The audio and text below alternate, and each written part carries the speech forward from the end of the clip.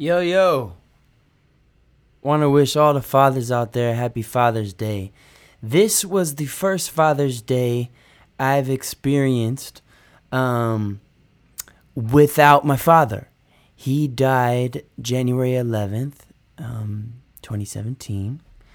And I spent the weekend at one of my best friends from high school in Michigan. His wedding was this Saturday, so I flew in Friday. I spent some time with my mother, and then we did a rehearsal dinner, did the wedding, stayed up late, etc. And then the Sunday following the wedding was Father's Day. And I went home to see my mom because she lives about 40 minutes from where the wedding was, and we were hanging out. And she asked me if I would accompany her to my father's gravesite. And I said, of course. And she was very gentle. She said, is that okay? Is it going to bring up too many emotions or what? I forget the exact wording she used, but I said no. I said that's what we should be doing today.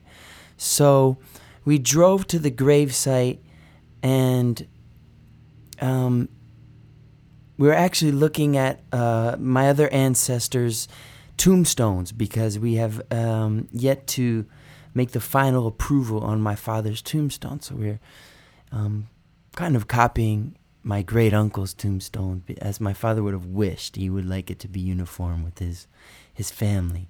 And I asked my mother. Well, we spent some time there, and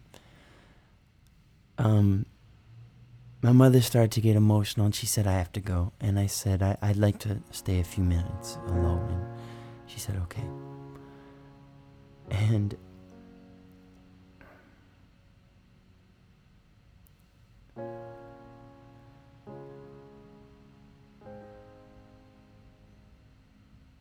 after she left, there were just... the moment cut through all the bullshit. Excuse my language, but I felt like I could feel my great uncle Harold and my great uncle Seymour and their parents. I felt like I could feel them around me. And I felt my father around me, and there was this feeling of intense love, as if whatever form those souls or people, or whatever word you would like to use, whatever form they are in now, they understand me fully. They see all of me, and they love me unconditionally. And my eyes welled up until they were full. And then they emptied out. But the tears that flowed out of my eyes on Sunday were not tears of despair.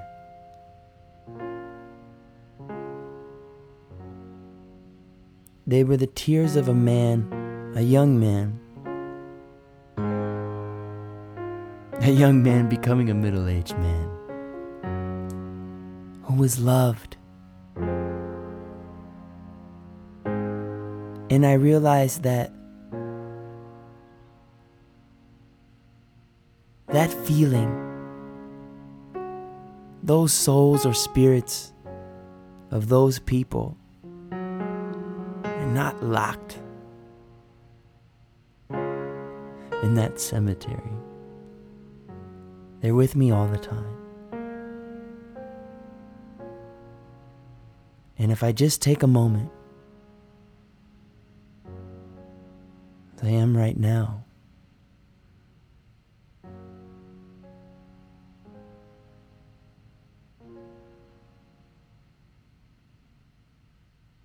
I can feel them with me, loving me unconditionally.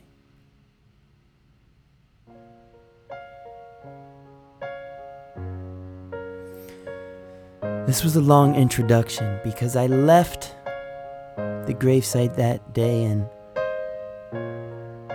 as I walked back to the car, dried my tears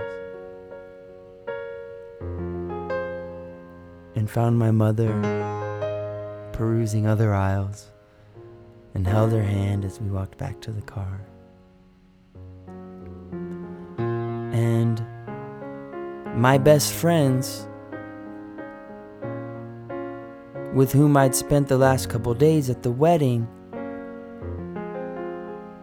I realized all have their fathers still with them in the physical form.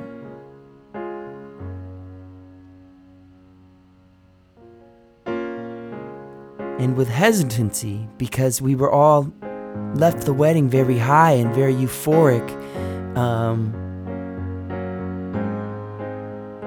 because of the celebration itself. We were proud of our brother for tying the knot. And I was hesitant. I didn't want to distract from his moment. And I didn't want to sound pedantic as I write. But we have a group chat on WhatsApp. We keep in touch. And I wrote this to my best friends. Hey boys, I was hesitant in writing this. I don't want to distract from AO's weekend, because it's AO's weekend. And I don't want to seem pedantic. But at the same time, I would regret not telling you to enjoy this Father's Day hangover and all. I mean, really enjoy it. My mother and I spent some time at the cemetery, and I just want to remind you that there are only so many Father's Days left you guys are going to have with your fathers.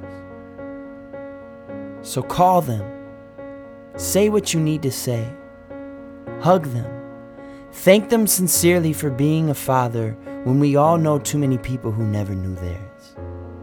Remind them that you wouldn't be here without them, because frankly, you wouldn't. Well, I'm not reminding you of your father's impermanence because I want you to feel sorry for me. In fact, I explicitly do not want you to feel sorry for me. Here in seat 3A, flying back from Detroit to LA in first class, God bless, I feel blessed, grateful, and excited because I got to say all of these things to my dad before he passed. And I just want to make sure that you seize the opportunity to do the same. That opportunity is now. And if you're hearing this podcast, it's no longer Father's Day. But Father's Day is just an excuse to tell your father you love them. It's an excuse to tell your father that you're grateful for your life. It's an excuse to pick up the phone and call them and say thank you for being in my life, for teaching me all that you taught me.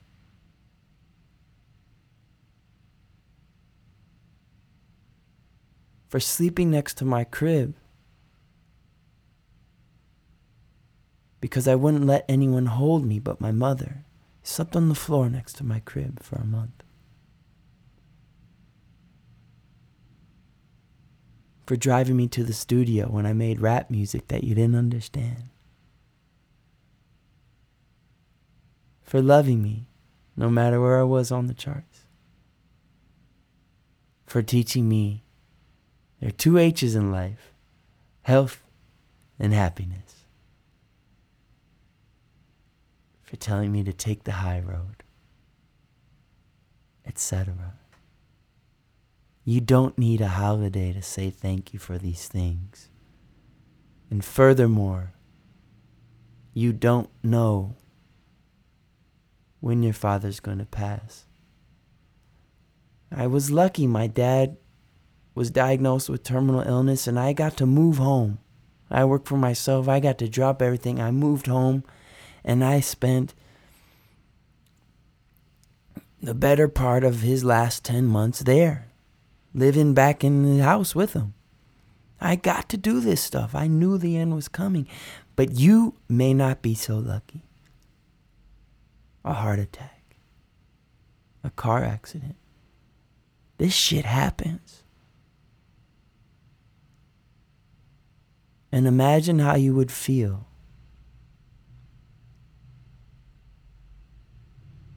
losing your father, not being complete. So get complete. Pick up the phone.